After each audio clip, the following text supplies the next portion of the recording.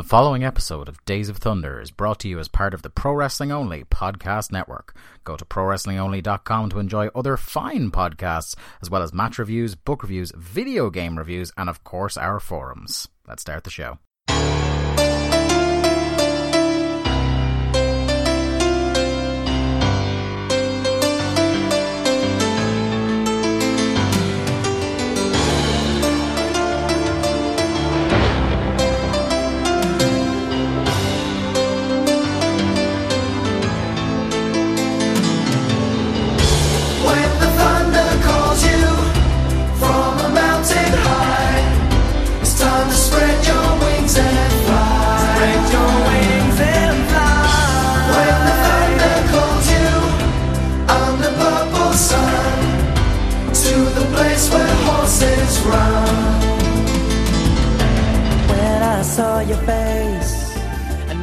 Hello there, Thunder Buddies and Travellers down Thunder Road. It's us, Days of Thunder, the WCW Thunder Rewatch podcast that you didn't ask for, but we did anyway. Coming to you as part of the Pro Wrestling Only podcast network. I'm your host, your consigliere on Thunder Road, Dave Ryan, and I'm joined by my faithful co-host, Stagger Lee Malone. Lee, how are you? I'm tired. Yeah. We've had a week off, well, a week longer than usual off for the past couple of weeks, and I'm tired. I'm more tired now than I had been doing consecutive weeks. I don't know. It's weird. I think, so we're back to our, I think everybody has probably twigged by now, we're back to once every 2 weeks, as was always the way before lockdown. Well, I hope people noticed. Yeah. Oh no, they certainly did, because people are still interacting with us on at WCW Thunderpod on Twitter and stuff like that. But yeah, it's been interesting. Like last week, I didn't have my face in front of a microphone for the first week in 2.5 months ish, which was bizarre. But yeah, I think a uniquely exhausting couple of weeks, mentally and emotionally, and I think. Before we get into the usual fun and games here on Days of Thunder, I think we kind of have to mention that the protests that are going on all around the world and have kind of had a butterfly effect on all the different things, whether it be politics, sport, professional wrestling. We've seen it all kind of filter down over the last week or two, and obviously this is we're a couple of weeks after all the protests have started and everything, and we're not the most eloquent men in the world, nor is this a politics podcast where we can thrash things out, but I think on behalf of yourself as well, Lee, I think we just wanted to express our absolute solidarity with the protests that are going on around the world now against systemic racism and police brutality, and that Black Lives do matter, and short of expressing solidarity, there's not much we can do on our stupid little podcast about it, Look, we normally don't bring up like modern day topics, especially political topics, but it's of such importance that we both agree, like we have to just, like you said, point out total solidarity with everyone that's out protesting, and like the fact that it has to be done in 2020 after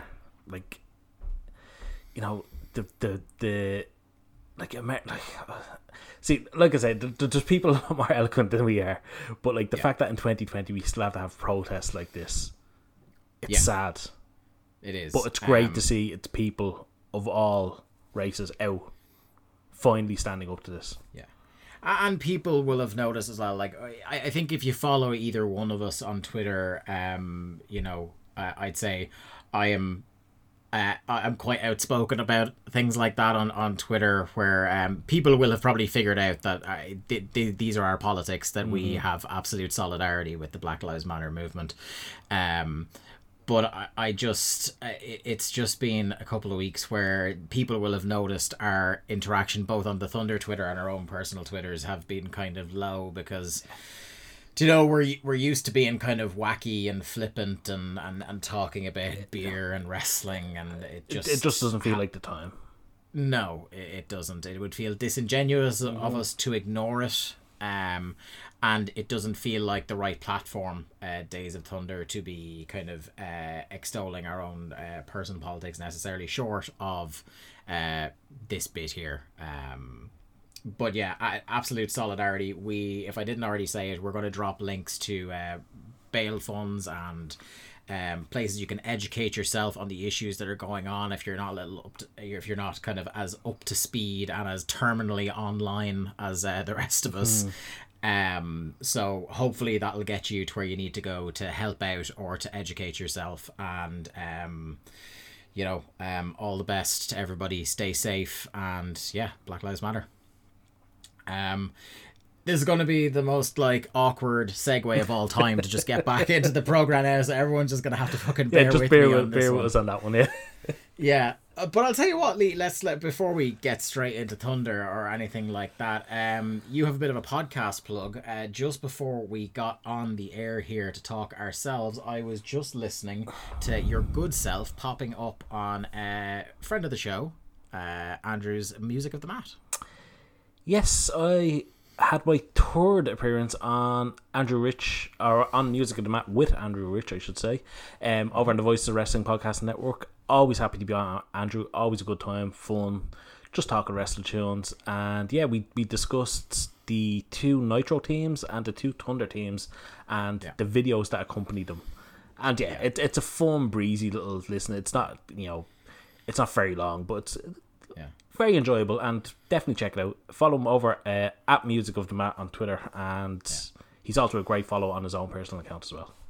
Yeah, we I kind of want to don't bury the lead too much, but let's just say over there in the program, Lee learned some things about the second Thunder theme. That if you don't know yourself, it's worth listening to the podcast just for Lee's astonishment at that, even though we won't cover it ourselves on the program for God knows another how long. 2 years at least. Yeah. A good show. I enjoy Music of the Mat whenever I see it come down the pipe on the podcast app, and it's a topic I'm interested in. It's a must listen for me. So fair play to Andrew. It's one of those shows that after it started, you're like, God, how didn't I think of that? Yeah, it is, because it's like you get a lot of kind of Desert Island Discs type shows where people talk about significant music to them, but it's interesting to look at, especially if it's somebody you've been around for their entire career or something like that, listening to the evolution of theme songs, which I think particularly for our generation, who kind of grew up on the Attitude Era, our friend Amo used to always joke that all he cared about in wrestling was entrances and finishers. But entrances, it's such a huge part of the thing, Oh yeah. That it's really, there's so many podcasts, ours included, that talk about the actual mechanics of the wrestling that like you said, it's kind of like, wow, how wasn't there already exhaustive podcasts talking about the music of wrestling, because it's just as fascinating in some ways. Now we need somebody to start the entrance set podcast. And all the different types of pyro that accompany the entrance sets. Lee, I've told you before, stop giving away all the good ideas on the air. Because I am not going to edit them out. But that out of the way, I suppose we'll get into our beers of Thunder, our adult beverages that we have accompanying the show.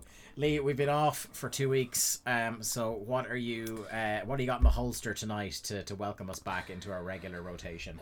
Like I said, I'm a bit tired. I'm a bit kind of down, like that. I don't want to say down, but I'm just a bit mad this tonight. So I just went for a nice safe beer. I've went and got myself a couple of Corona, and it's not for that. It's not for that reason. It's just because I do enjoy a Corona. Yeah. Now, are you partial to the wedge of lime? Oh yeah. It has to. Yeah. Good man.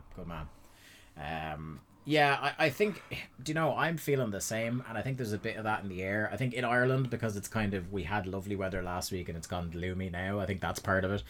And I think as well, we've started to ease our lockdown restrictions over here now, and even though we're in the second phase now, it still feels like there's a long way to go. Yeah, I think that's also a worry, but that's for another show. I'm at the point now, Lee, where I've gone so long without a haircut that I actually do have to put my hair behind my ears now, and that's not, my hair hasn't been this long since I was about 20, and I don't like it. I had always threatened to grow it out one more time, and it's just like, it's untidy, because obviously I can't really keep it professionally tidy by myself. Listen, you're not going to get any sympathy from me over here. You're onto the wrong co-hosts. Yeah. When it comes to talking about your long, luscious hair. Yeah, it's reminiscent of the time that I think David O'Doherty, one of my favourite comedians, was on a panel show, Never Mind the Buzzcocks, giving out about his hair, and Moby just went mad at him.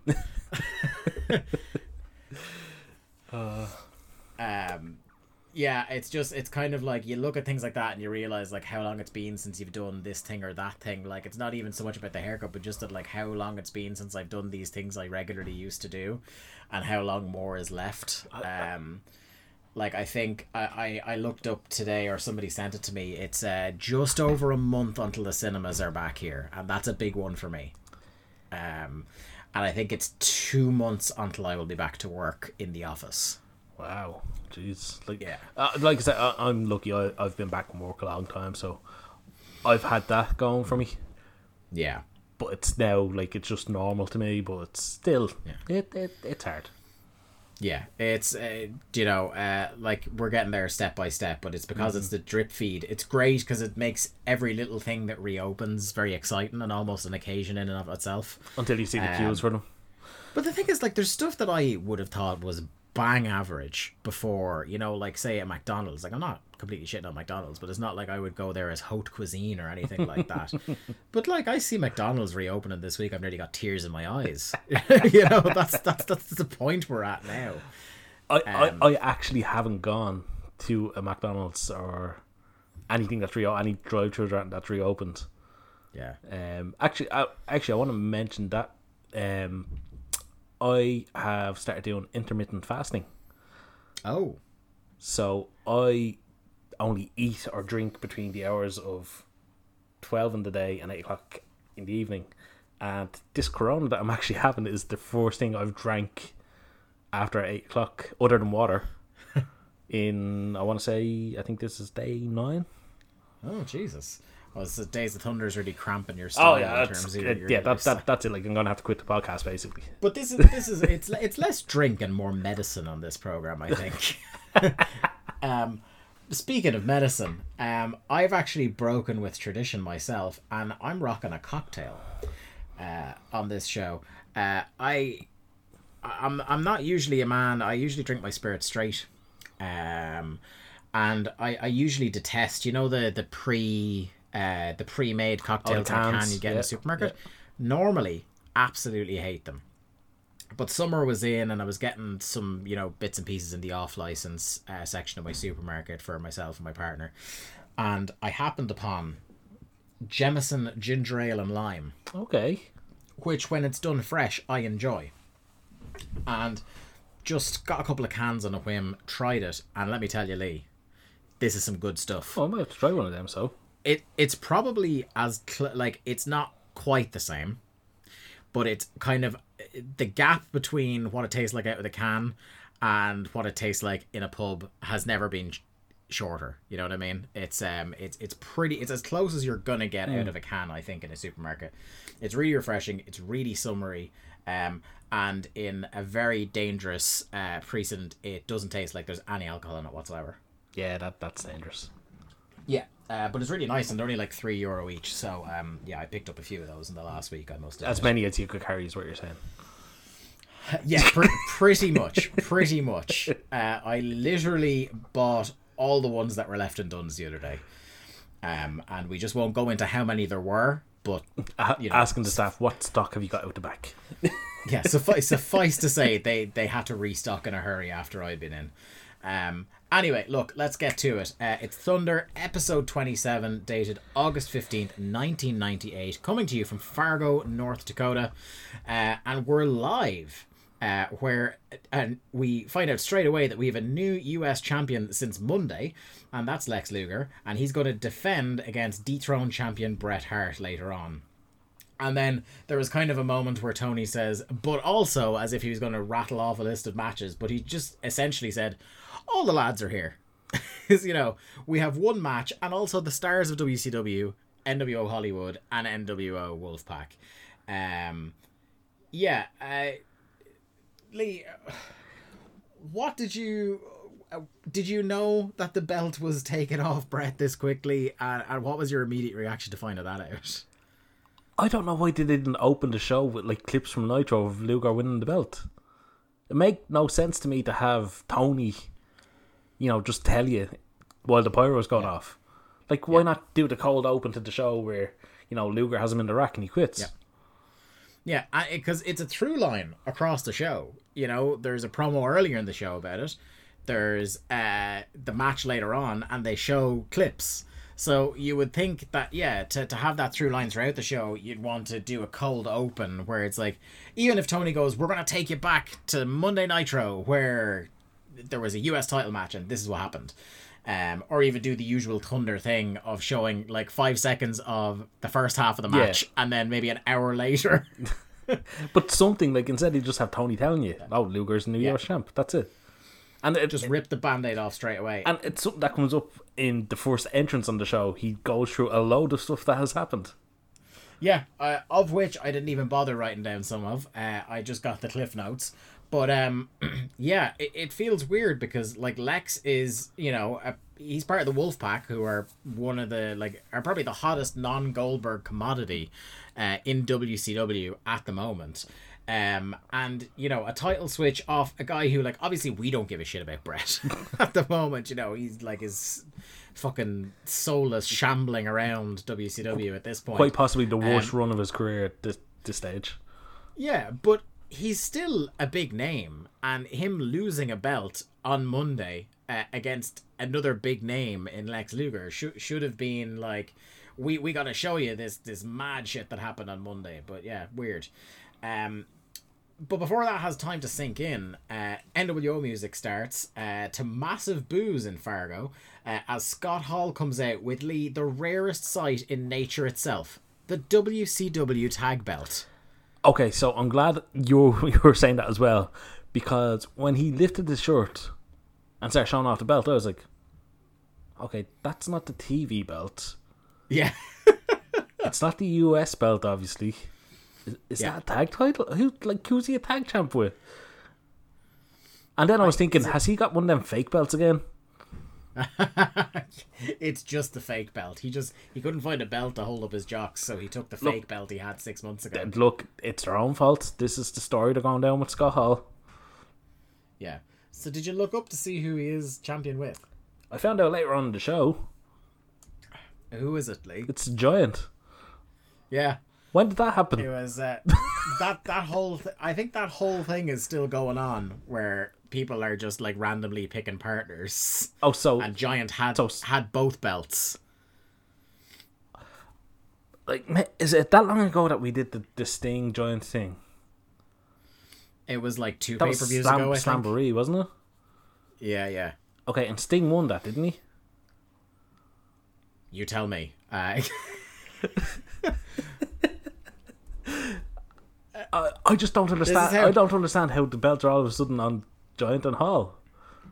Yeah, look. I'll look it up here in the background when we're talking about the first match. But it's a thing where like this isn't us doing a bit. It's like the tag titles have been so absent from Thunder that it's kind of like like the tag belts are a thing. The main tag feud has been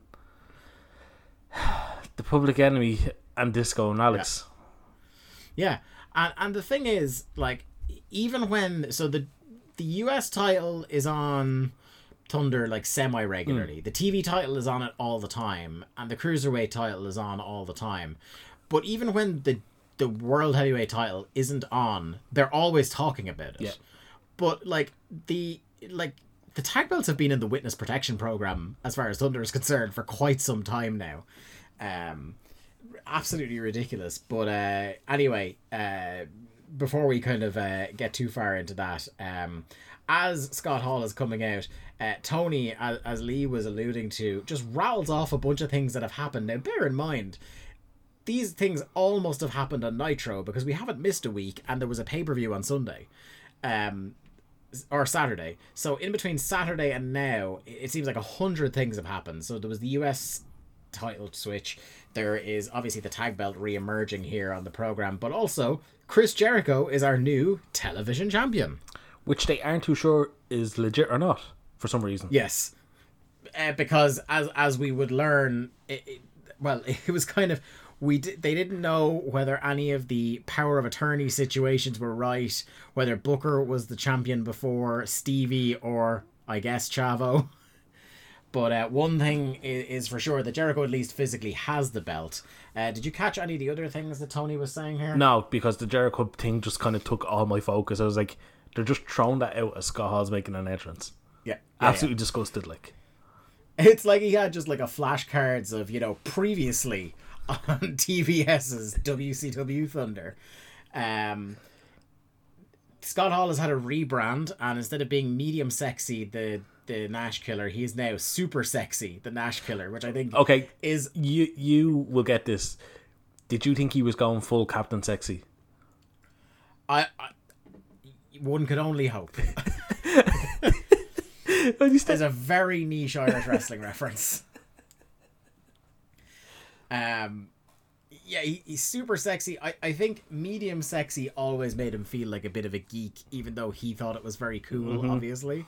I think super sexy is, it is what it is, but it's definitely better than what he had. And it implies now that to me, in my head canon, it's the fact that he's wearing the belt now makes him super sexy. Therefore, the WCW tag belts enhance sexiness. Which I can't disagree I suppose with. that's something to bear in mind for the rest of the run of the promotion. Yeah. They're the champions of sexy, whoever has those belts. He is conducting the usual survey, which puts Wolfpack right on the top over NWO Hollywood. But one thing is for sure, and this crowd conclusively buried WCW. Like, there was kind of do not give a fuck. Yeah, there was like a half cheer, half boo for NWO Hollywood. An eruption for the Wolfpack, and fucking crickets for WCW. Yeah, and they buried their own company so many times. Yeah. It's really, it's one of those things where I've heard it often opined where would it have been better if this WCW NWO war, they just killed off World Championship Wrestling, And just, because they conclusively destroyed the brand. Well, see, that's what happens when when you don't have an endpoint in a feud. Yeah. And the good guys never get to go over. It just buries them. It just so happens that the good guys was the actual company itself. Next up, what I did love is that obviously he'd already gone too long at this point, and his music starts to cut himself off before he finishes the another one for the good guys. We have our opening contest, which is Conan versus Scott Hall. Conan out doing his usual shtick. There is a young man in the crowd during Conan's entrance who is absolutely livid with the camera and wants them to know that he is for life. Did you see this guy? I did, yeah. If you didn't know it was the for life thing, it looks like he's doing a very angry gun symbol, which is just petrifying. But yeah, so this match starts anyway, and it's something that, it feels like stating the obviously, but when you see him in there with a guy like Conan, who is by no means like a petite, slender man, you realize Scott Hall is a fucking enormous human being. Yeah, Scott Hall has that Billy Gunn thing of he's always been around bigger guys, so you don't really consider just how big this guy is. And when you see, the guy is barrel chested. Yeah. And you never really think about it. Yeah, and because he's standing beside Kevin Nash half the time since he got here, you forget that he's very tall. Was he 6'4"? Oh, he has to be at least 6'4", 6'5", legit. Yeah, it's the Billy Gunn syndrome. Yeah, it is. It's and the land of the giants thing as well, coming from WWF. I recently had this, even though WWE is no longer as much the land of the giants as it was, I recently had this revelation with Moxley was in the ring with somebody on Dynamite, and I was like, the fucking size of that guy. Like, compared to a normal human being. Do you know what I mean? Like, and I would never, when he was in WWE, have gone, Dean Ambrose, there's a huge guy. The one that got me was Drew Galloway when he did his one show in OTT up in Belfast. Oh, he's like 11 feet tall. He is fucking huge. Yeah. Drew Galloway, who made one appearance in Dublin for OTT. Before he got re-signed, wasn't it? He got signed to NXT. Oh yeah, he did a run in Dublin, didn't he? No, he did. Yeah, he did a run in Dublin where he came out in his dad jeans and a hoodie, and laid out, was it Maxted? And then they had a match in Belfast. Yeah, they had the match in Belfast. He was supposed to come to Scrapper in Dublin, but he got signed. Yes, that was when he turned up in the crowd at NXT. Yeah, and he got he cut one of my favorite dumb promos in OTT where he said, "I don't care who you put against me, I'm chucking that cunt in the river." Wasn't that his go-to promo everywhere though? Yeah, it was great. Best fans in the world. Chuck someone in the river. Yeah, and then we all chanted "point that sign" to him, and he did. He obliged. Oh, that's right. Yeah, he pointed that Scrappermania sign. Yeah. Yeah, he did. Yeah, he did the proper dramatic, like the pyro was. Oh, yeah, I think he ran in to save Martina, wasn't it? Yeah, that's what it was. And he was it was one of those moments where you're like, Jesus Christ, that's an enormous human being. Like, just like the ring should have been 20 by 20 to fit him in it in OTT that night. But yeah, it's just one of those moments where I was just looking at Scott Hall in this and I was like, fuck, that is just a lot of human being in there. Like, Conan looked like his son in there. You know, like he was razzling his son. How long, Lee? This is before we get into the actual match, right? And I know this has been tangent after tangent already on this show, but look, I'm feeling it. I'm feeling it. How long, just off the top of your head, do you think it's been since we saw a Scott Hall singles match on Thunder? Okay, so I thought of the same thing as I was watching the show. It has to be one of the early episodes, right? I'm gonna say, I know I never looked it up, but I'm gonna guess. So we're week 27. Or episode 27 now of Thunder. Yeah. I'm going to guess it was like episode 4. Fucking nailed it. On the money, episode 4. Did he beat Chris Adams or... I can't remember. I didn't write... Hold on. I'll see if I can pull it up again. But it was... So he had a dark match for the WCW title a month ago. Sting, yeah. Against Goldberg, which he okay. lost. Yeah. But he, in terms of appearing, he's had a couple of multi-man and tag matches. But in terms of a singles match, yes, it was episode 4 of Thunder. I just have the results here. He actually appeared more recently on an episode of Saturday Night, I believe, when I was looking it up. He had been wrestling. He wrestled Conan on Saturday Night the month before. Now, where is he? Down this. It was Disco. Oh, okay. Disco on episode 4. So yeah, that was the last 23 weeks since we've seen Scott Hall have a singles match on here, which I think speaks to two things.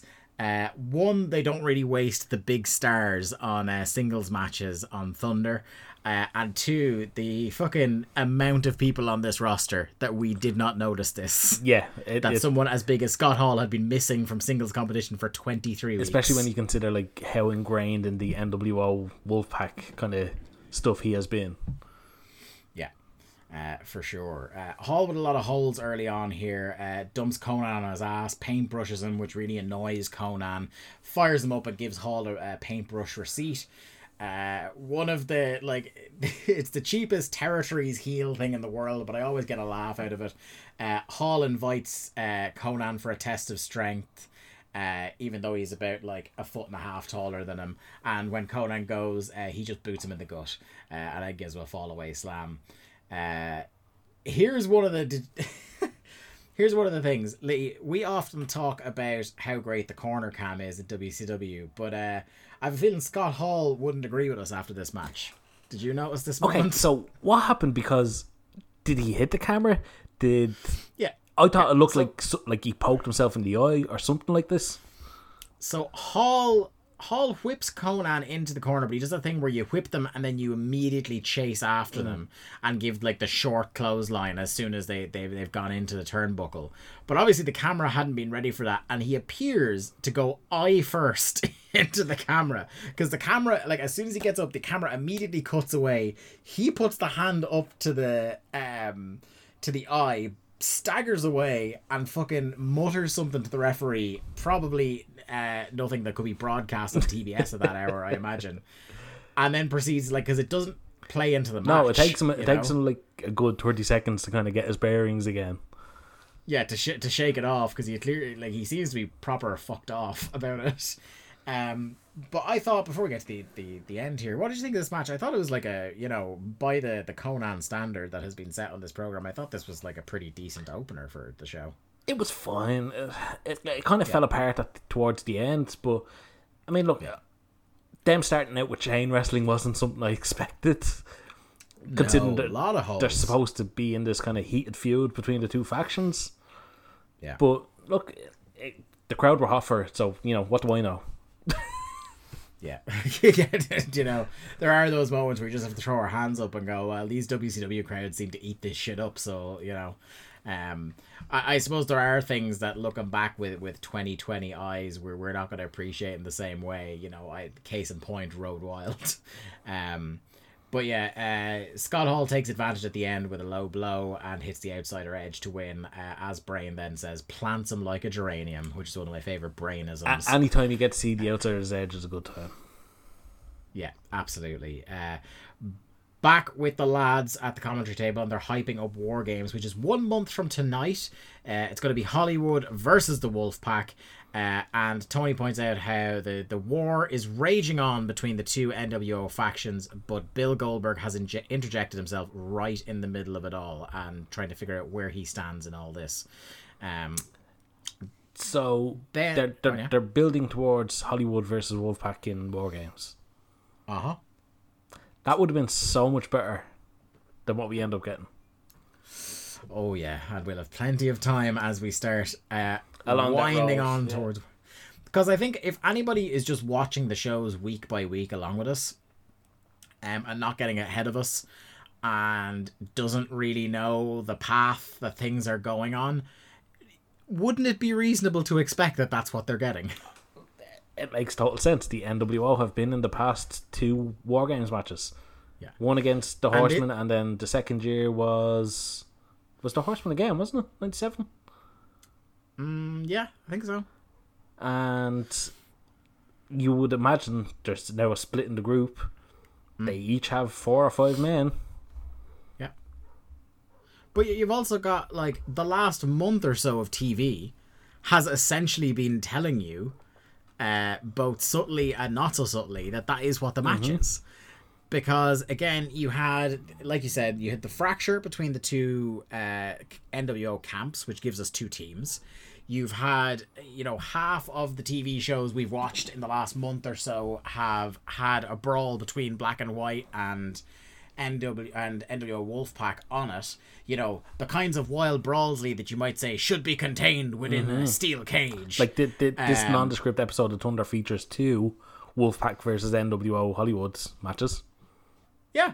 And then you have things like how you had the build to the Battle Royal. Yep.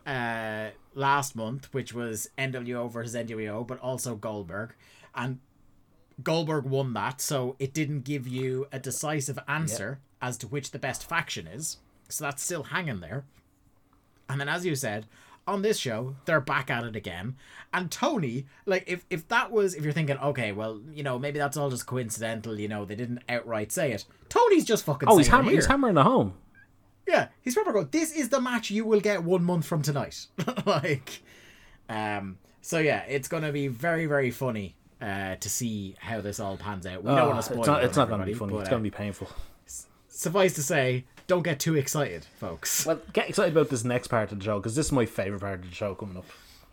Yeah, the WCW Saturday Night Tease, I'm sure you're referring to, where Mike Tenay and Scott Hudson will be there, Lee, and so will Dean Malenko, Kurt Hennig, Rick Rude, Raven, and members of the flock. Well, as Bobby Heenan says about Scott Hudson, do you know why he only works Saturday night? Yeah. It's because he's only allowed out Saturday nights. Great stuff. I love the banter that Heenan just has towards anyone on the crew. Horace is in the ring and Raven comes out. Raven is here and gets a drink thrown on him on the way out and completely no-sells it. And I was expecting that he would like factor it into his little promo here at the start, but he didn't. He said he's here to address Horace's insubordination for costing him the belt on Saturday. He said he attempted to punish him on Monday, but he allowed Saturn to hit him with a Death Valley driver again. And then Raven jumps him with the mic and lays it in to start this match. So yeah, we've got more drama within the flock here, Lee. And you know, we'll talk about the match in a second, but how are you with the whole ongoing thing with the flock? You know, it was kind of a bit of a misstep at Road Wild, but did you feel that they were kind of a little bit back on track with this week? Yeah, this whole segment has me way back into this story. I thought this was great from like the get-go. They're telling this story of Raven. Like, Raven broke Lodi's fingers and Lodi is convinced it was someone else. It was Saturn. Like, Raven is punishing the flock now for all their mistakes and faults, and he's kind of almost turning them against each other. And it's telling this story that like Raven has such an effect, the cult of personality that he holds over these guys, and I'm just engrossed in it, and how Saturn and then Canyon and how it all plays together.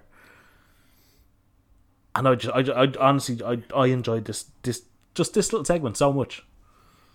Yeah, it's masterful how many plates are spinning in this feud, and it's no coincidence that with Raven at its core, it has mostly, again, like I said, Road Wild is the odd misstep in here, but by and large, this has been, as we said a couple of weeks ago, this is a storyline that's been going on for at least a year and a half. A year and a half of us doing the podcast, so the entire run of Thunder so far. And we're not bored of it yet. And it has new wrinkles and new things, and we'll get into it now, but this, not that it's a particularly high bar, might be the best match of Horace Boulder's career. Because it's laid with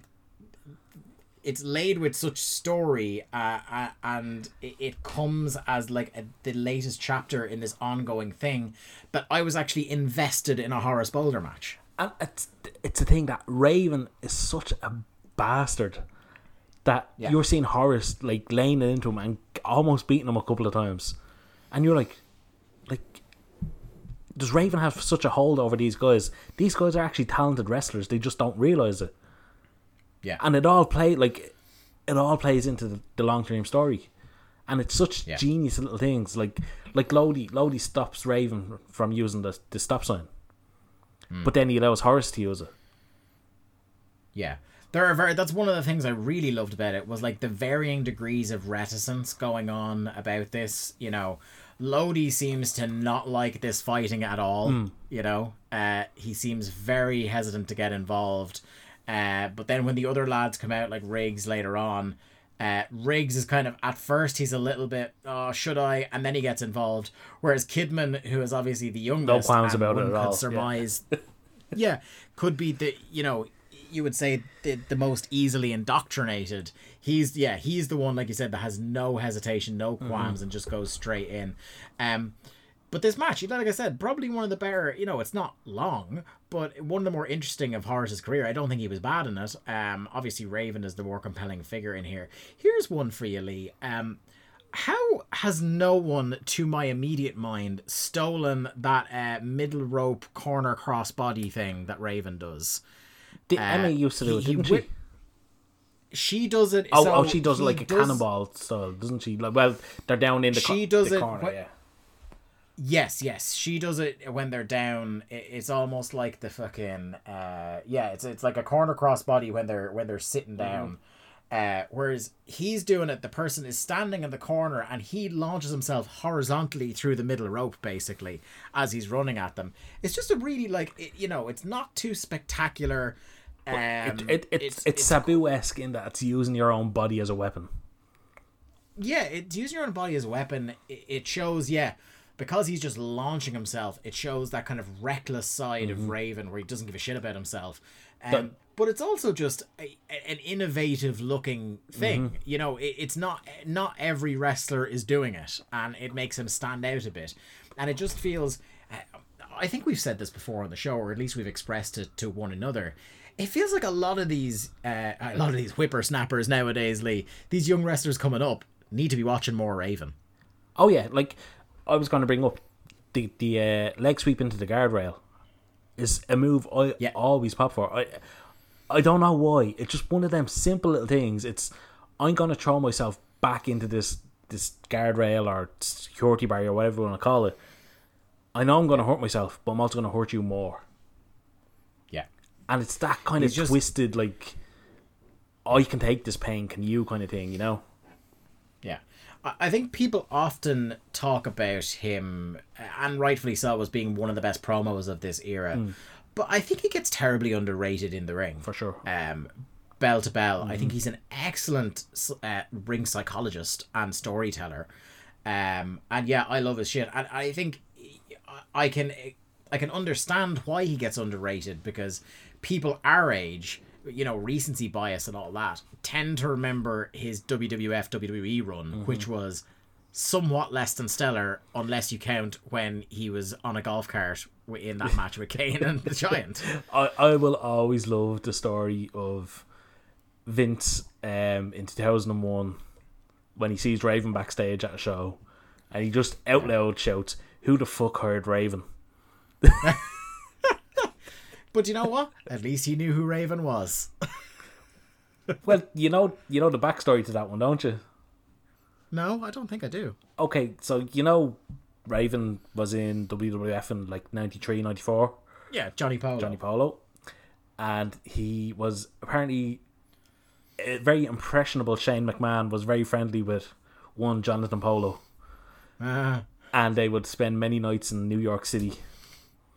I'm sure, you know, all above board activities. Oh yeah, like New York City in the early 90s. Like, Jesus, yeah. What kind of trouble could you get up to? And yeah, so then Raven was on the shit list from then on. And that's so when Raven ever got rehired, it was always, you know, Vince wasn't happy. Because that still would have been Jim Ross, wouldn't it? Talent relations at that stage? Yeah, it would have been, yeah. Yeah. And here's the funny thing. Vince absolutely knew he was hired.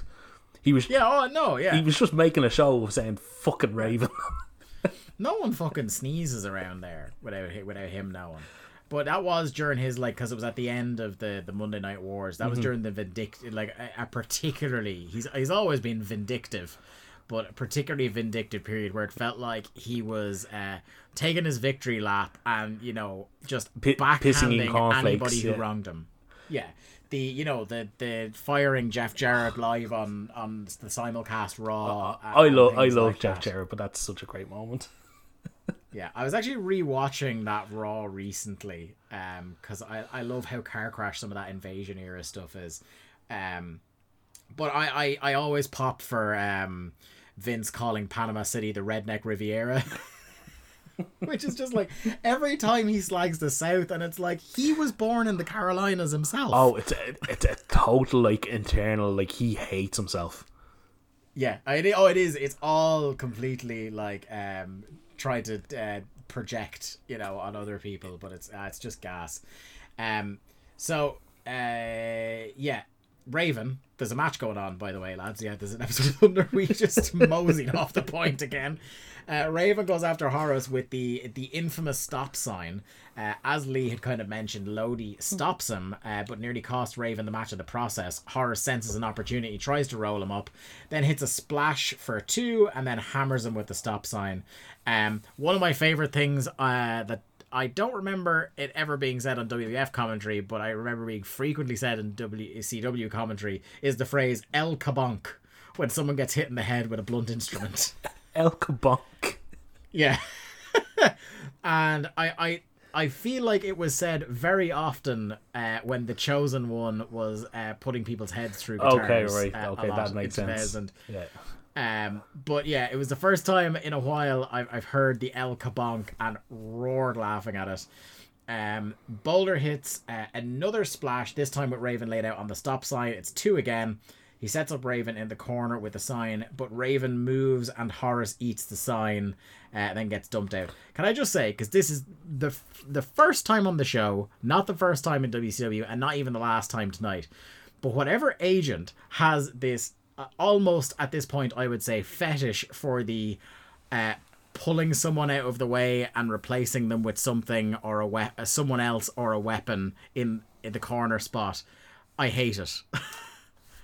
It's such an overdone trope, especially in WCW at this stage. And especially in Raven matches. Like, sometimes it's like as a rare thing where it's like, oh, these guys are so dedicated to the cause that they will take the bullet for Raven. Every so often, that's a really good little story beat to add, you know? But it's happening, as you say, in other matches in WCW, and it's happening too frequently to be special in Raven's matches. But it's kind of, well, maybe too frequently to be special and not frequently enough that you say, oh, this is just a Raven trope. Do you know what I mean? You can't say, oh, Raven does that all the time. It's just so much that it doesn't seem like it's deliberate anymore. It just seems tired and worn out. But before we get into the close of the match, I just want to point out that this match is indeed Raven's rules. Because that's an important note to make. It is. And one that I feel at this point, WCW themselves have almost forgotten to note. So Riggs is in now. And he hesitated, but not as much as Lodi, who just won't attack at all. The whole flock puts the boots in, and Saturn comes out to tell them to stop. They appear to listen to Saturn at first. Well, see, you missed the important part there. As soon as the flock come in and attack Horace, the referee throws out the match, because apparently it's not Raven's rules. Ah, yes. So the referee forgot it was Raven's rules. But as you said, continuity Malone, fair play to you on the job. It should be... The match should still continue. This isn't the first time that something like this has happened. I don't know if it's happened with a Raven's Rules match where it's been thrown out before, but I feel like we've had a few matches that were either no DQ specifically. Yeah, and there's been like countouts, I'm pretty sure we've had instances of it already. Yeah, or the bell hasn't rung, but the segment just ended, or something like that. You know, we're starting to very much get into the fast and loose with the what are the rules of the match and such in WCW, and let's just say it is a long downhill slide from here in that regard. But yeah, they appear to listen to Saturn at first, but then Horace, who obviously had been on the receiving end of a beating from Raven, gets up and he is the first to attack Saturn, and then the others join in.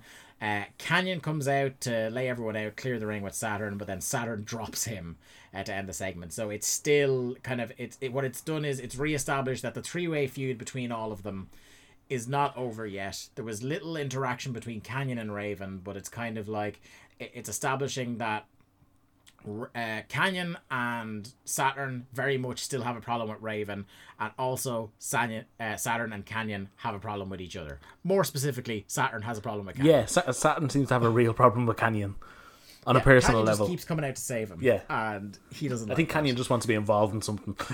Yeah, he's just happy to be there. Tony is on the ramp with Stevie Ray. He said Giant came out when so he's talking about how he lost the TV title, and he's blaming Giant for it, basically. Hang on. Tony asks him about losing the TV title.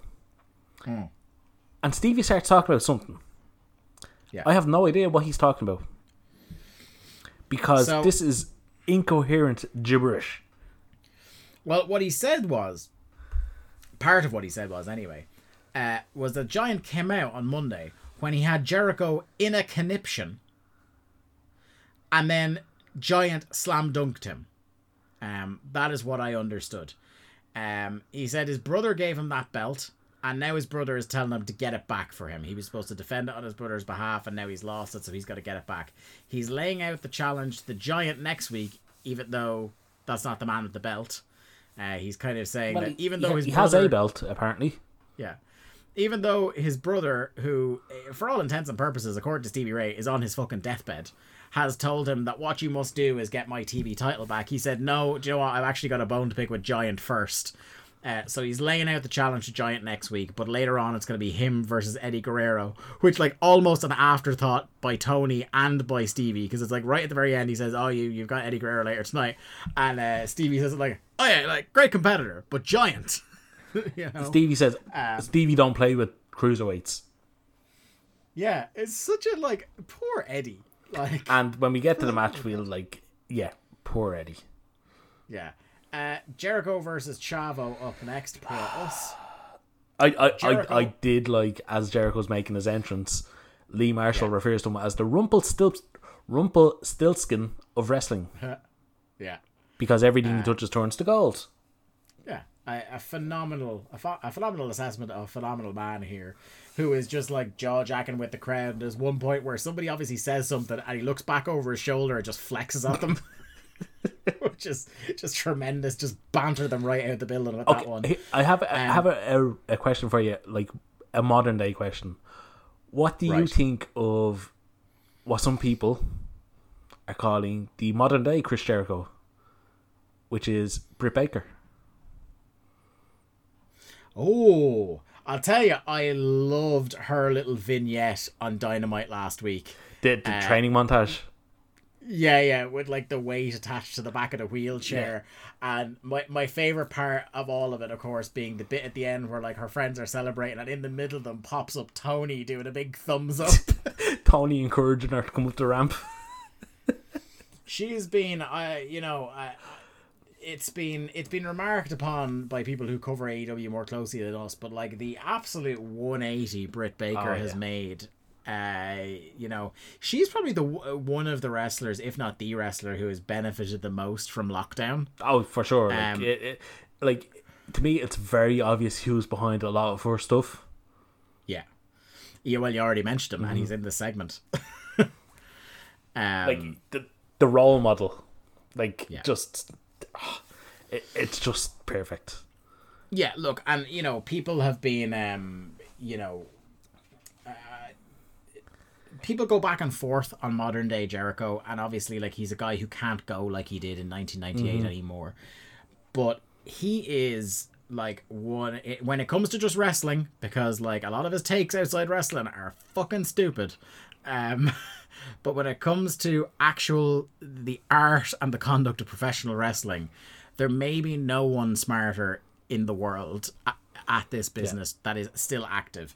He is a guy who, like, people are going, God, why are they giving him the Tyson match? I was like, well, one, he is the most recognizable star on that brand still. Yep.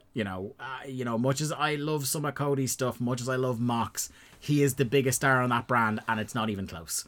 That's one reason. And the second reason is because obviously if a match happens with Mike Tyson, it is going to be pure smoke and mirrors. Yeah. And that is essentially what Chris Jericho has been doing for a couple of years now, since his body really started to slow down. There's no one I trust more to get something semi-passable.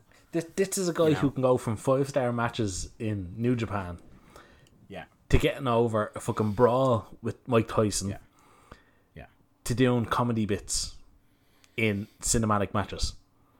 This is a guy who had what was that 3-on-1 handicap match at WrestleMania? The Legends match. Yeah, was it Piper, Steamboat, and was it Snuka? I think it was Snuka. Yeah, Snuka was the first one, wasn't he? Yeah, and it was great. Like, I'm not saying it was 5 stars, but like in terms of box office, like, he got so much out of them. Like, I remember it's one of the last times I ever heard JR have passion in WWE was when he fed in for Steamboat's arm drag. Yeah. Just JR loses his mind. But like, Jericho is one of the Joe Lanza said it last week actually, or recently anyway, on the VOW flagship. He said Chris Jericho is one of the greatest to have ever done this. Yeah. And people just need to fucking accept that at this point. Pre-return in 2007, it obviously would have been much more up for debate. He'd only had the one very booked into oblivion, undisputed title reign. He hadn't had some of the greatest matches of his career that he would have in his second run. But I think now, in 2020, like, could you imagine? It's 13 years since he came back. Like, isn't that fucking ridiculous? Like, doesn't that just makes me realize, like, I was just 21 when he came back as the big return. Yeah. And if you had told me then he'd still be doing it now at a very high level, you know, in terms of profile, I would have laughed at you. But one of the best to ever do it, that's for sure. And yeah, he is potentially an unbelievable influence on a lot of those wrestlers there, and well should be. And a man who I think is going to become one of the biggest stars in the business with Jericho putting them under his wing is Sammy Guevara as well. Oh, that guy is like he's one of the I want to say 3 years from now, that guy is going to be the biggest star in AEW. Yeah, I just like the amount of people they have there at a very young age who are being mentored by the right people is fucking sickening. Anyway, back to Thunder. So apparently Jericho broke Pepe when Chavo was wrestling Stevie on Monday. Good, says I. Lee Marshall here, the voice of reason, saying, guys, this is a stuffed doll head on a stick. It's not fucking Secretariat, basically, is what he's saying. And then I love, because Marshall over this shit at this point.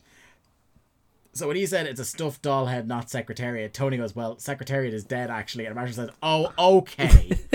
Really pissed off that his point was killed. Yeah.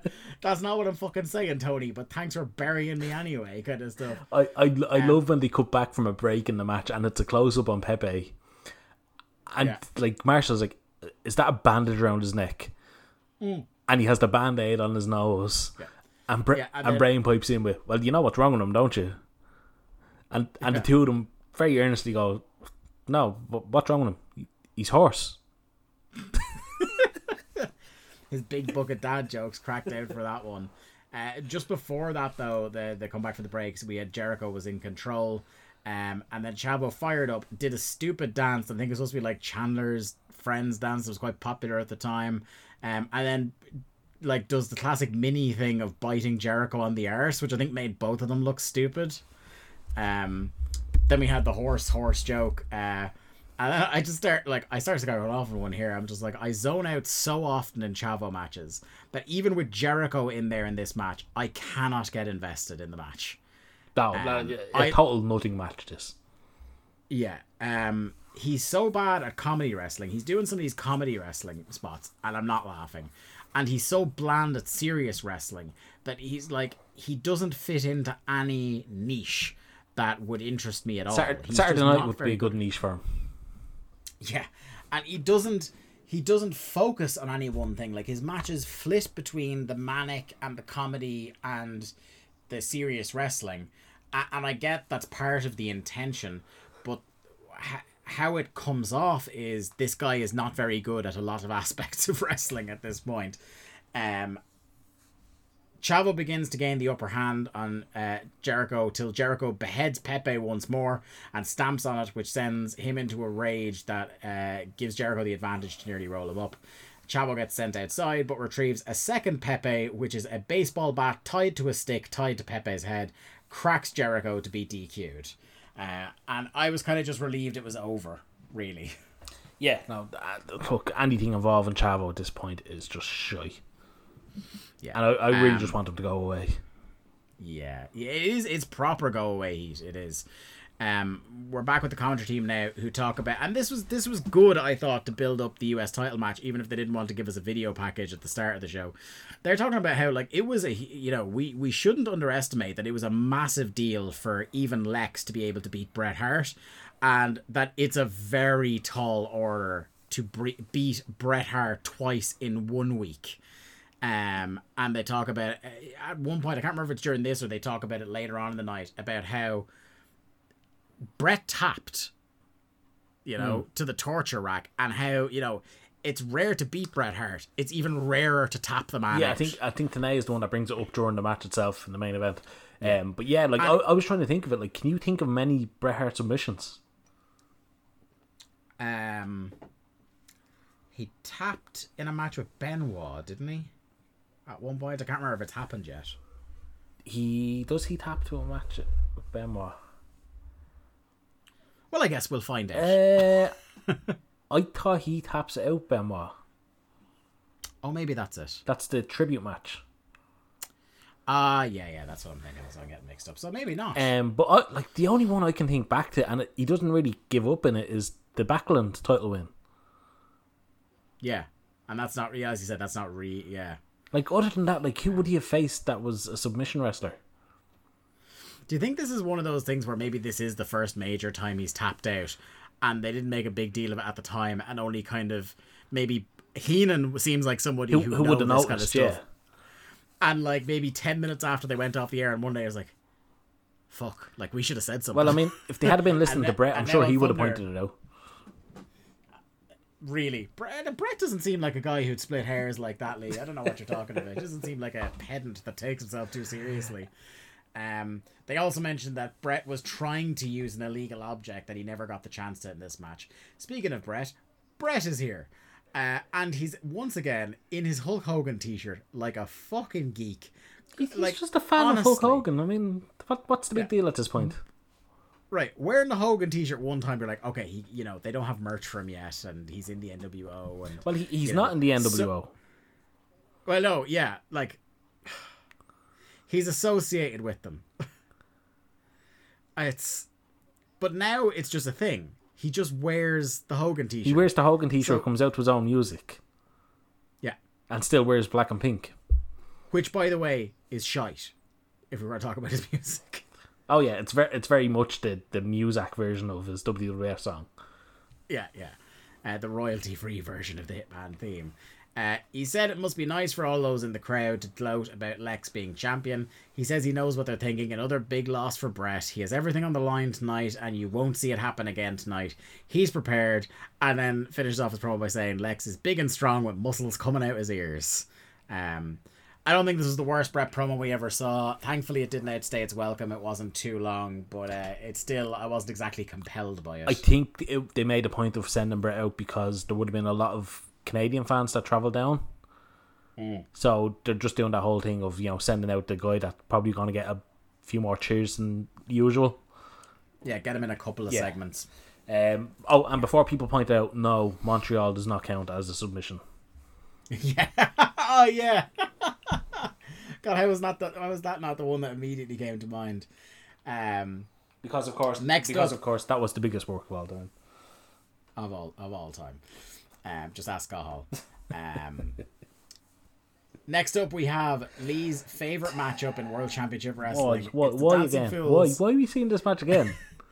It's the Dancing Fools versus the Public Enemy. I could swear, Lee, that this is about the 6th time we've seen this match. 6th week in a row. Has to be.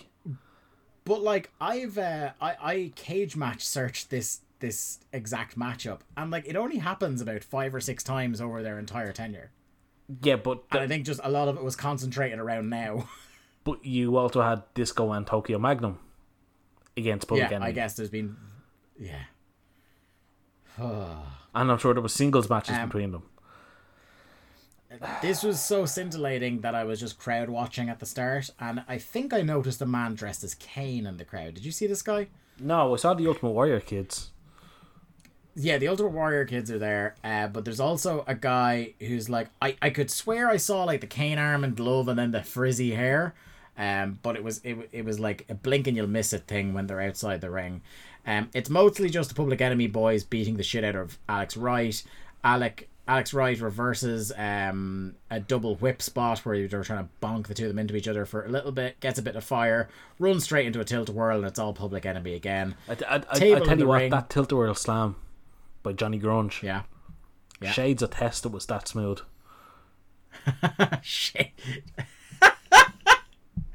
Has anybody ever said Shades of Test before? I mean, look, you compare Andrew Test Martin to Johnny Grunge. You point out the differences to me.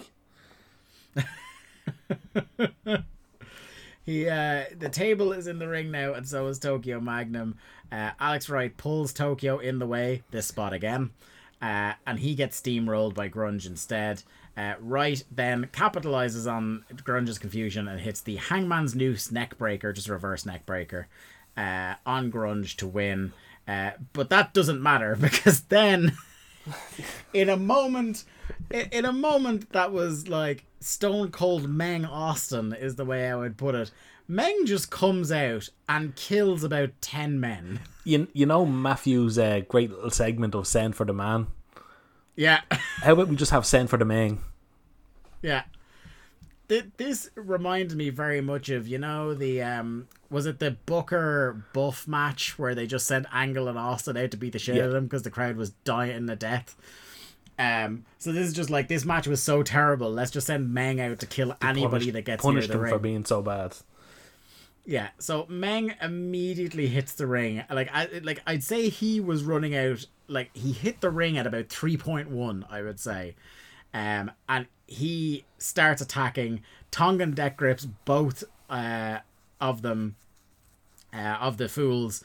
Rocco is like, when this is happening, when the Fools are in the Tongan deck grip, Rocco is like standing perched on the top rope like he might attack, but then I think he realizes he mistimed it. So he gets back down, walks across the ring and gets up on the other turnbuckle. Barb and Jimmy are out now to try and attack. He no-sells the pair of them, death grips Barb. Rocco then jumps off the rope very awkwardly. Double Tongan death grip on the Public Enemy. He kicks a ref over, takes out Jimmy and a second ref. And it's just one of those moments where it's like, Meng just bails out and he's still pissed and shouting. And just like the camera pans across the ring as just this field of bodies is lays strewn across it. And like, I don't know how to feel about this because, right, okay, the match was shite. We'll get that out of the way. I don't think there's much controversy in saying that. Match was shite. I kind of loved the post-match. It's just a shame it wasn't like a young up-and-coming beast of a guy and it was Meng. Because obviously, having been a fan of World Championship Wrestling in the period, say, late 98 through 2001, I know that the momentum of Meng coming out and killing guys is something that would often be revisited and never really delivered upon. Yeah, so I know enough of my WCW history, like remember from watching at the time, that I know Meng doesn't go away from now till the end. No. And it's something that they constantly go back to of, oh, Meng's an indestructible monster, and then he loses the hardcore title to Brian Knobbs. You know, so this is something that we'll see a lot over the next 2 years. And look, Meng is fine.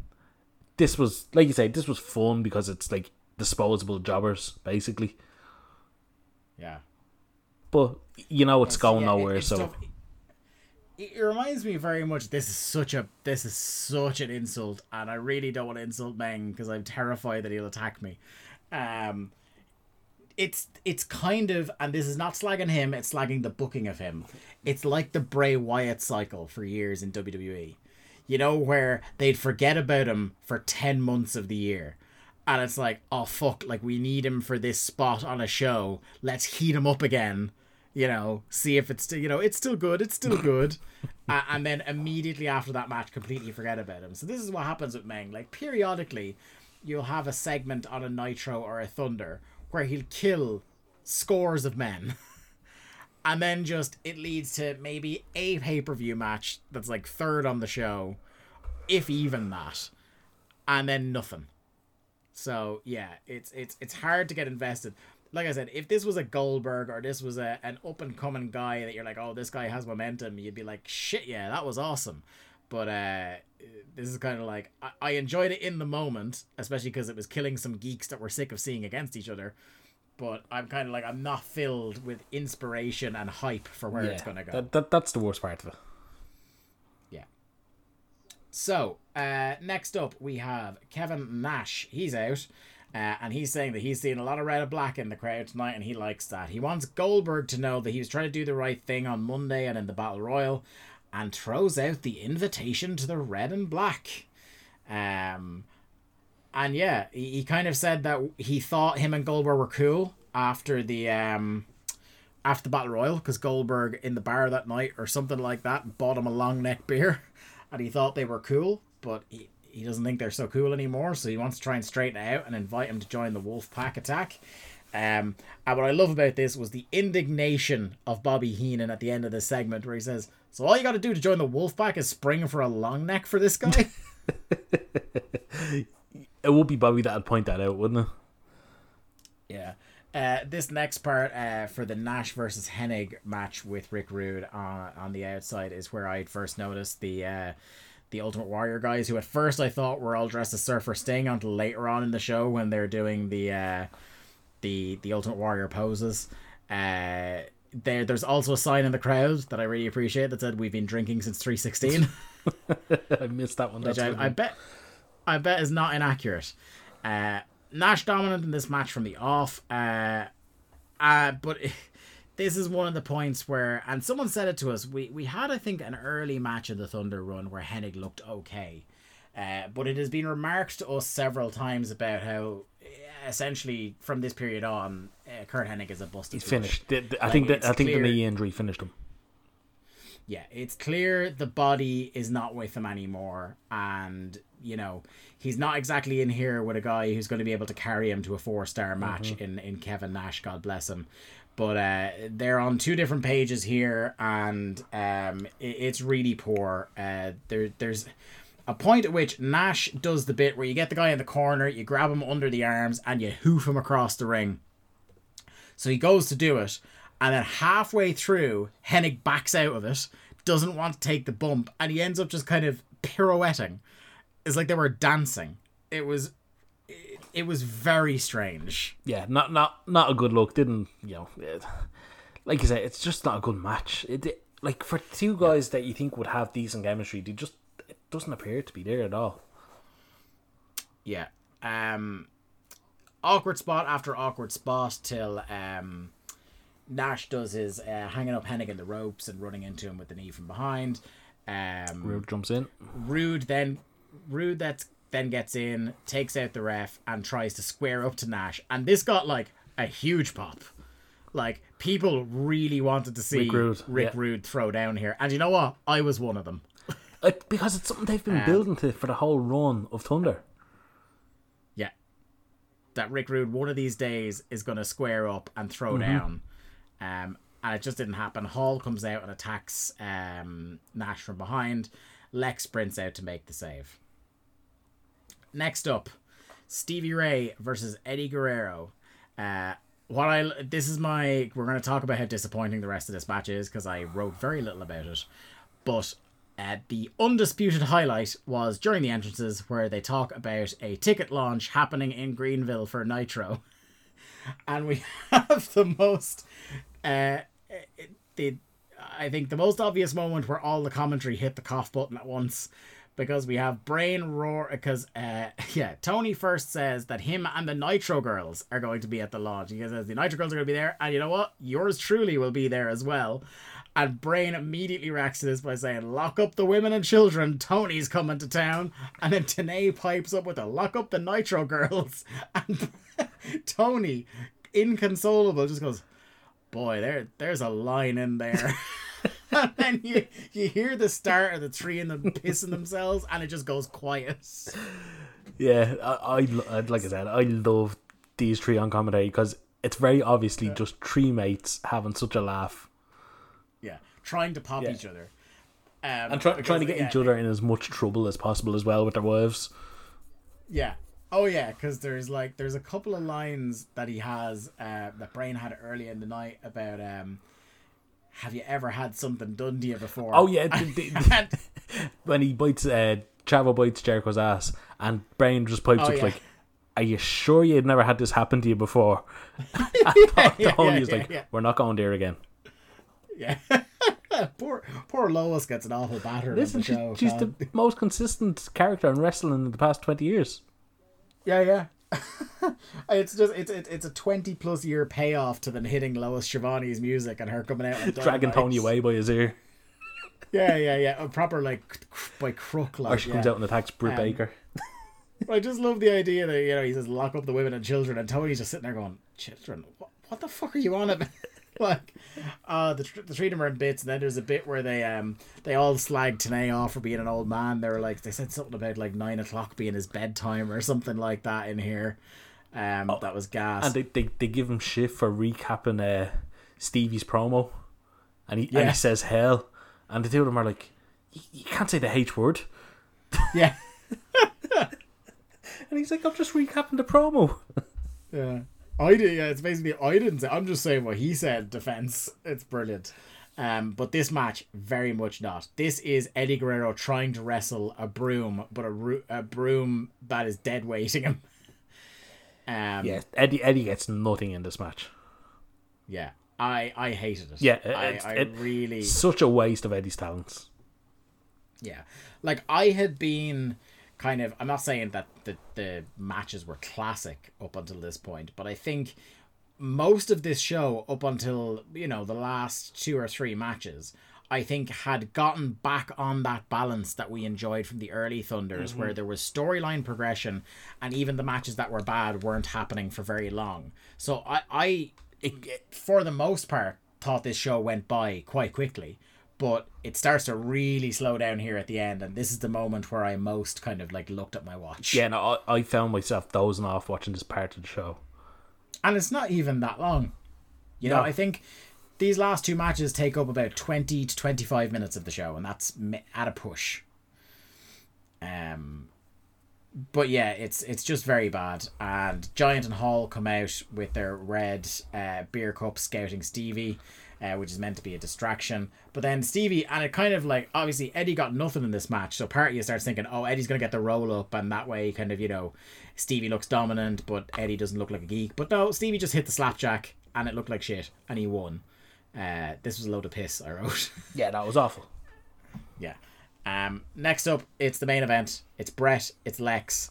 And I wrote, what the fuck is this funky music Brett's going on in his entrance? It was just... It's the first time I've noticed it properly, and it's awful. I know, we talked about it before, like on the early episodes when it was him, Bulldog, and Anvil.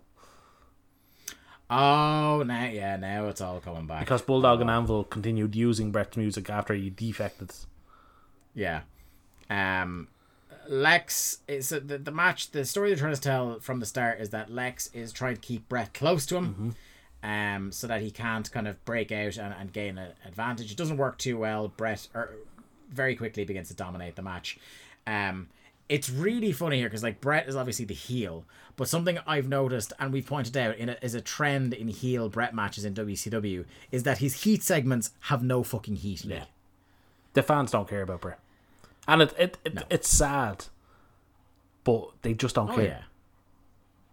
No. He's not their guy, and I think it's almost that simple. He is not a WCW guy, and the fans just never invested in him.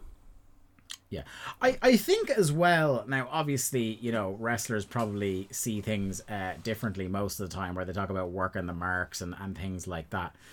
But I find a lot of the time, in certain ways, wrestling fans see through bullshit, if you know what I mean.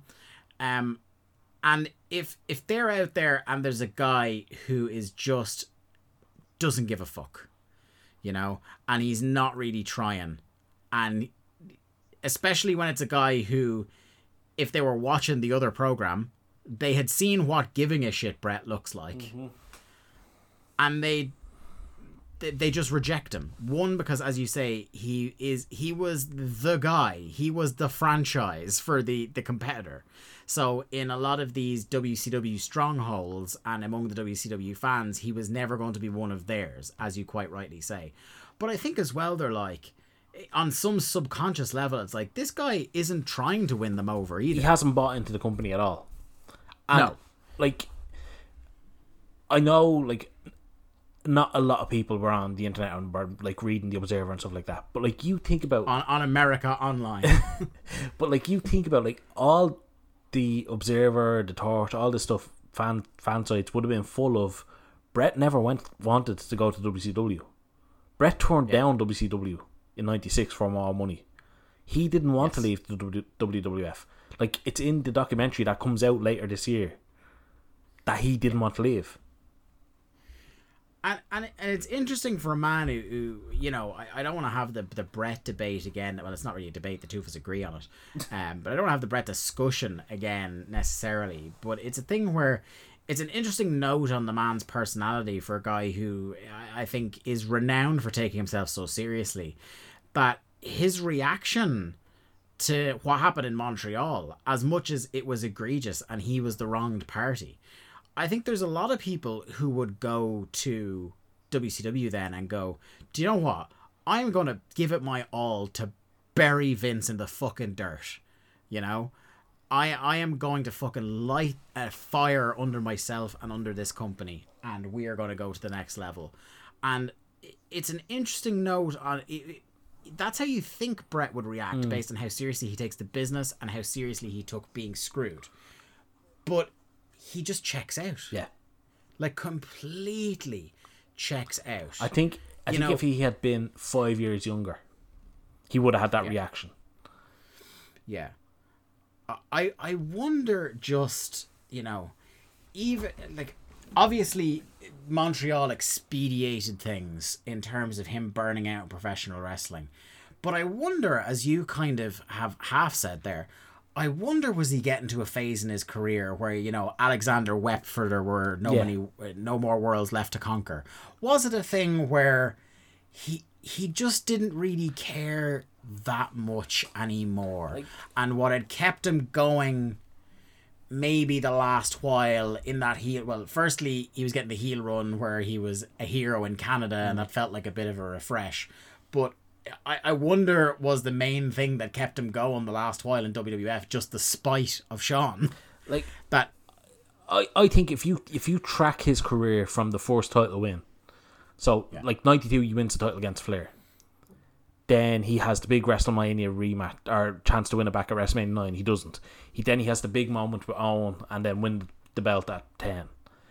So from there on, he's the guy. He's basically being the guy in the company from 92. Then he leaves. He has 2 full years as the undisputed number one, and then the remainder of his tenure is kind of shared. He's 1B at best 1B. Yeah. There are times, and depending on who you ask, people would have said he was still 1A that whole time. It's the interesting thing about the Shawn Brett debate is that it depends on what flavor you prefer. Now, I think with the way everything was going, had he stayed along 6 months longer, he would have gone to 1C. Oh, yeah. With Austin. And even with Shawn gone, the gulf between how hot Stone Cold was and where Brett would have been immense anyway. But, see, that's what I was going to say. Like, after he left in 96 and then had the return. So, like, he had the return. He had the matches, the critically acclaimed matches with Austin. The two of them, the Survivor Series, the WrestleMania match. And that was his demand coming back, wasn't it? He wanted good matches, yeah. And then he has the big heel turn. So it's like he's done everything. At that point, he had done everything. He'd been the babyface champ. He's now like the most hated guy in the company. And then after Montreal, what was going to be the plan? Shawn was going to be the heel. So where did that leave Brett? I wonder, because now that I think about it, I haven't watched it in years, and it'd be worth digging out again. But like, I always felt that even before Montreal goes down, if you're watching the early parts of Wrestling with Shadows, like the guy looks tired. And obviously the documentary picks up, and he's already like he knows he's going to World Championship Wrestling, so that's probably part of it. But like, just generally, he looks like he's kind of done. Like, I'd imagine like that summer in WWF had to be so intense for everyone because like you have Brett and Shawn just fucking hating each other, and then you have Austin coming up who's trying to stay out the fuck away from the two of them. Yeah, and I can imagine like just backstage, like you had Taker doing his shtick, and I can imagine it was just a poisonous, horrible place. So I can totally see why somebody would just be tired. I think that's a great description of it. It's incredible because, such a toxic atmosphere, and it produced probably the best single year of television they ever had. The most compelling anyway. That's because they were all out to beat the other guy. Yeah, everybody was out to top each other. There was motivation. And, Screwjob aside, maybe that's it. That once you pluck Brett out of that, and there isn't that driving factor anymore, because yes, it's still toxic and political in WCW, but in an entirely different way. It's not about trying to outdo each other. It's about trying to keep the younger guys out of the top spot because we want to earn our money, kind of thing. And maybe the fact that he was arriving into a company that, because of that, wasn't a meritocracy. And like he wasn't going to earn the most because he was having the best matches. And here's the other thing. There was one big match for Brett in WCW, and that was Sting. Yeah. And they wasted it. Yeah. And I can imagine Brett was just, after that point, I'd say he was just done. Yeah. Because he'd had fair matches, he'd had Scott Hall, Nash. The Hogan match obviously was the biggest one, sorry. So he had 2 matches. Yeah. And the 2 of them were just squandered. I feel like, and I have it here somewhere in a box, I have the Brett book, and at some stage I think I'm going to dig it out and read about WCW in it, because I know, to a fault, he doesn't really hold back on how he feels about some things. So I've never read that book cover to cover, but it's a great book. Sorry, yeah, great. Probably it's an interesting book. Yeah, it's just that it's so exhaustive. Yeah. Like, it's so... Because I remember... Do you remember before that came out, like, for years on, like, you'd hear on Wrestling Observer Live, you'd hear Dave go, yeah, like, Brett is on... Brett told me he's up to about 450 pages on his book, and he hasn't even got to Montreal yet. And everyone thought, oh yeah, funny joke, Dave. And then the book comes out and we're like, oh fuck. Like, I can remember when I got the book, because my mum worked in Eason's, which is like the big book distributor in Ireland. So when he was doing the signing, I didn't have to go in to meet him. I just got a signed copy. Yeah. And I remember when she brought the book home, and I was like, looking at the side, I was like, this is fucking amazing. Like, I was overjoyed, but I was just like, I think it's legit like 500 pages. Oh yeah, I wouldn't be surprised. And like big as well, do you know what I mean? It's not a small... No. In terms of... There's a lot of words on each page for that length. The font is small. Yeah. Fuck, yeah. But anyway, so, Brett gets no heat, is what we're saying. The crowd, it's funny because it's a thing where it's not like the crowd are just tired and done for the night, because anytime Lex does something, the crowd gets fired up, they raise their spirits here because Lex does like the most bog standard comeback stuff in the world. He hits 3 clotheslines and then clotheslines Brett over the top rope, and they love it. Brett has a chair, but Lex is too fast and clotheslines him. Lex takes the chair, and he takes too long to decide what to do with it. Or perhaps the ref misses a spot a little bit. The ref grabs the chair, holds it. Brett then bonks into the pair of them. The ref takes a bump. DDT's Lex on the chair for 2. He sinks in the sharpshooter. Lex holds on until he passes out, and Brett gets his belt back. Boo. I'm not saying it would have been... Like, we would have got some absolute classics with Lex with the US title right now. But I've just never really, except in very exceptional circumstances, I've never been a fan of the one TV show to the next TV show title reign and then switch. Yeah, it feels a bit... like, what was the point of it? It's a thing where, look, we're going to have to deal with a lot more of it as time goes on. But it's one of the things where, again, it's the second time in as many shows where I'm really trying not to verge on a cornetism or anything like that. But it is a fairly true thing about wrestling that, like, hot-shotting belts devalues them. Mm-hmm. There is a certain... When you protect the belt, there is a certain value to it, and the belt can help make the guy. But if you're doing shit like this, like, where it's just, as Vince Russo would infamously say, a fucking prop, like, what merit is there to this belt? Yeah, like, I don't want to say it meant nothing to Luger, but, like, can you see him coming out on Monday Nitro and being all pissed that he lost the US title? No. Yeah, so that'll tell you. Yeah, it's like the old, because that's the other thing, like the whole being flippant about losing a belt as well, I don't get. He was annoyed here, Brett was annoyed earlier on about losing the belt, so that's appropriate. But yeah, I don't imagine Lex being wah about losing it on Monday, but I stand to be corrected. That is the end of this program. Lee, what did you think of it? I said earlier on that I felt like maybe 2/3 of this show absolutely breezed by, and I enjoyed it for that, but then it really slowed down at the end. On the whole, how did you feel about the program? I'm similar to you. I didn't hate the show. I enjoyed certain segments, and there was enough that I would say it was a good show. Like, there was enough that didn't drag the rest down, if that makes sense. Yeah, no, I'd completely agree with that. Who are your winners and losers, my friends? Oh, easily Raven, Saturn, Canyon. That whole story has my full attention. Yeah, no, I couldn't disagree with that. What about your loser though? Eddie. Nobody comes out with a show looking worse than Eddie.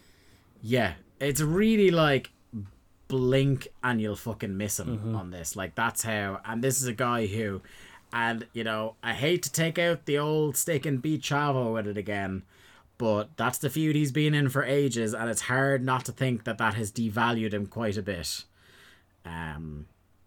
Yeah, it's just a shame. Our finish counter brought to you by Ludwig Borga. We've got 7 matches, 4 clean finishes, 2 DQs or countouts, and 1 non-finish. And of course, our linear martial arts division champion is still one Parents Saturn. That's going to do it for another episode of Days of Thunder.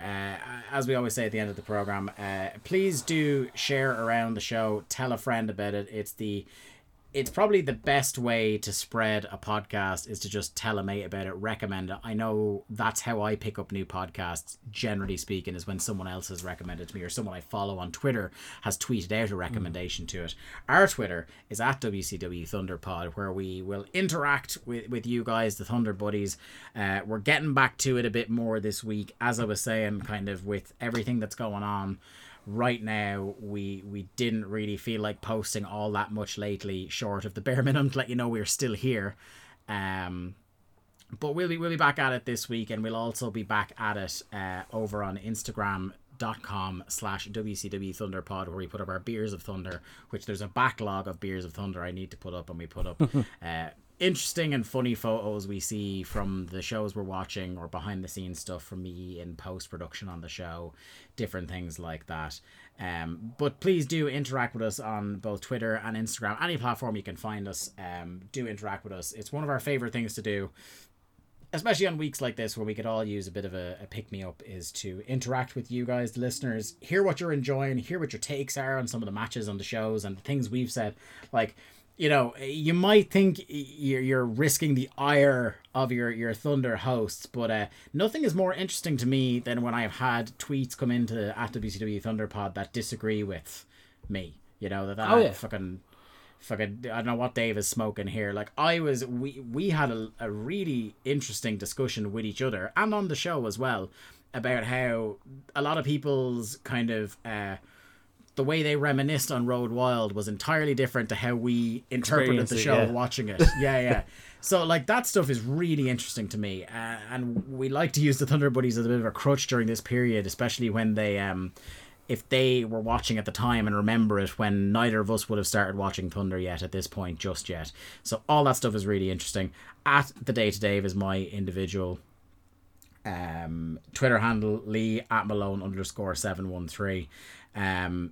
As well, this week, I promise our first blog entry is going up again because everything's going on. I just haven't felt like writing about wrestling. It just didn't feel appropriate, but I have most of the writing of this first blog post goes up. I'm going to be re-reviewing all the Beyond Wrestling Uncharted Territory shows, which I think has been one of these tastemaker regular shows in North American indie wrestling. I love Beyond and their output. And just to give you, Lee, like, this was they started this weekly show at the start of last year. So it was April 2019. And their very first, this is how stacked Beyond cards are.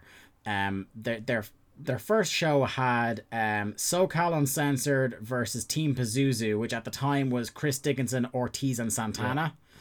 MJF Kimberly. The Beaver Boys versus Aussie Open.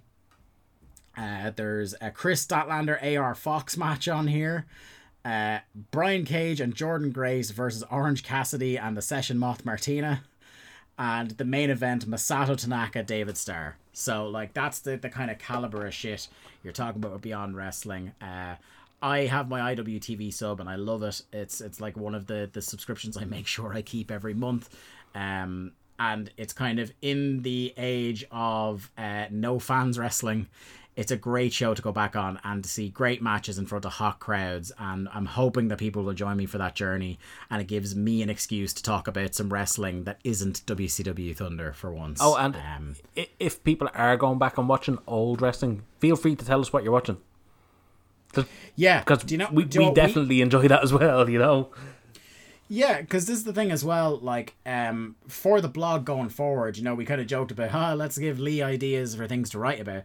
But even if it's not something that we'll put on the blog, like, we don't just love Thunder. Well, we don't even love Thunder sometimes.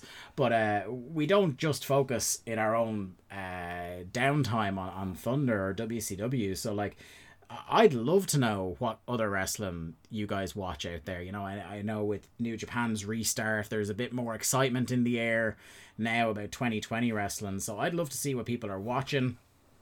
I know everybody today, as I was gearing up for this show, was watching the famous All Japan tag, because it is the anniversary today of that, arguably the greatest professional wrestling match that ever happened.